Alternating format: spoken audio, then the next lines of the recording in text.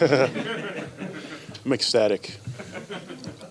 How was it finally getting back out there? I imagine that was tough to be out that long. Yeah, it was more tough to be out that long, I would say, as opposed to the toughness of actually being on the field. It felt good, for the plays I was out there. It felt pretty good. How about coming off the game, your first game in a while? How did you feel afterwards? About as good as you can feel after, hitting a bunch of people for however long. So, I felt okay. Did the timing kind of work out well, with it being a Thursday game, that you get a little extra rest after that first game back? I don't know. Maybe. I don't know. I guess I didn't really think of it that way. But, I would have been ready to play if it was a regular Sunday game. Hey, were you surprised that when it was an issue for you in training camp that it would ultimately end up costing you more than half the season before you were able to get out and play? I don't know if I was surprised. I was more disappointed. Things happen. Things out of your control happen. So I just tried to roll with it as best I could. Your knee's been paining you for a while, right? Kind of. I guess it's kind of a funky deal. I've dealt with some stuff since I was in college, but never really flared up on me until recently. How encouraging was what you guys were able to get done offensively last week? It was super encouraging. That's the main goal, all the time, I think, for any offense across the league is to, show up in that way every single game.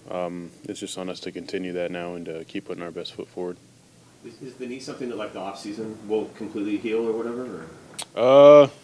I don't know how much I'm at liberty to talk about what I'm going to do in the off season. So rest assured, I will be getting on top of it. Just I'm not going to go into detail about it. Abe, at this point in the season, like, the only time you guys had your starting lineup as you thought was week one, and ultimately to go this far into the year to not be able to have that consistency with the group, the way you guys have played, what have you kind of thought watching it for the year and then being out there? Well, I think the guys who have come in have done a really, really fantastic job. You got a guy in Jason Peters, who's 41 years old and still competing with guys who are like my age, and still showing up and doing well. And Stone came in and balled out, Jake balled out, Anthony Bradford's growing as a player. So I don't know if there was like a super massive drop off necessarily. I think guys had the right attitude about it and came in and put their best foot forward. I think you faced these guys 3 times last year. What's the challenge of the 49ers and just kind of what they do up front? Yeah, 49ers are a good team.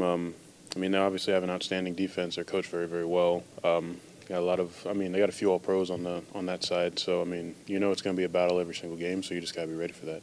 What's the toughest part of facing that front? What's the biggest challenge? I guess one of the things I noticed is just really how tenacious they are, at pursuing the ball and trying to get after the quarterback. Not to say that, they're more or less tenacious than other teams, but it's definitely a staple of their defense, and you can tell. DK told us he's taking some guitar lessons. You can help him out at all? Or? If he asks, sure. Not yet. You got Geno really got the ball up fast in Dallas. From an offensive lineman standpoint, I guess, does that change your job at all when that's kind of the goal a little bit to do that? Or It helps. If you don't have to block for 7 seconds or 5 seconds, that's great. Now, granted, if that's what we have to do, that's what we have to do. But if a quarterback can get the ball out in 2 seconds, I think the average time across the league is close to 3 seconds. I think so. Anything underneath that is pretty spectacular. Anything else? Thank you. Mm-hmm.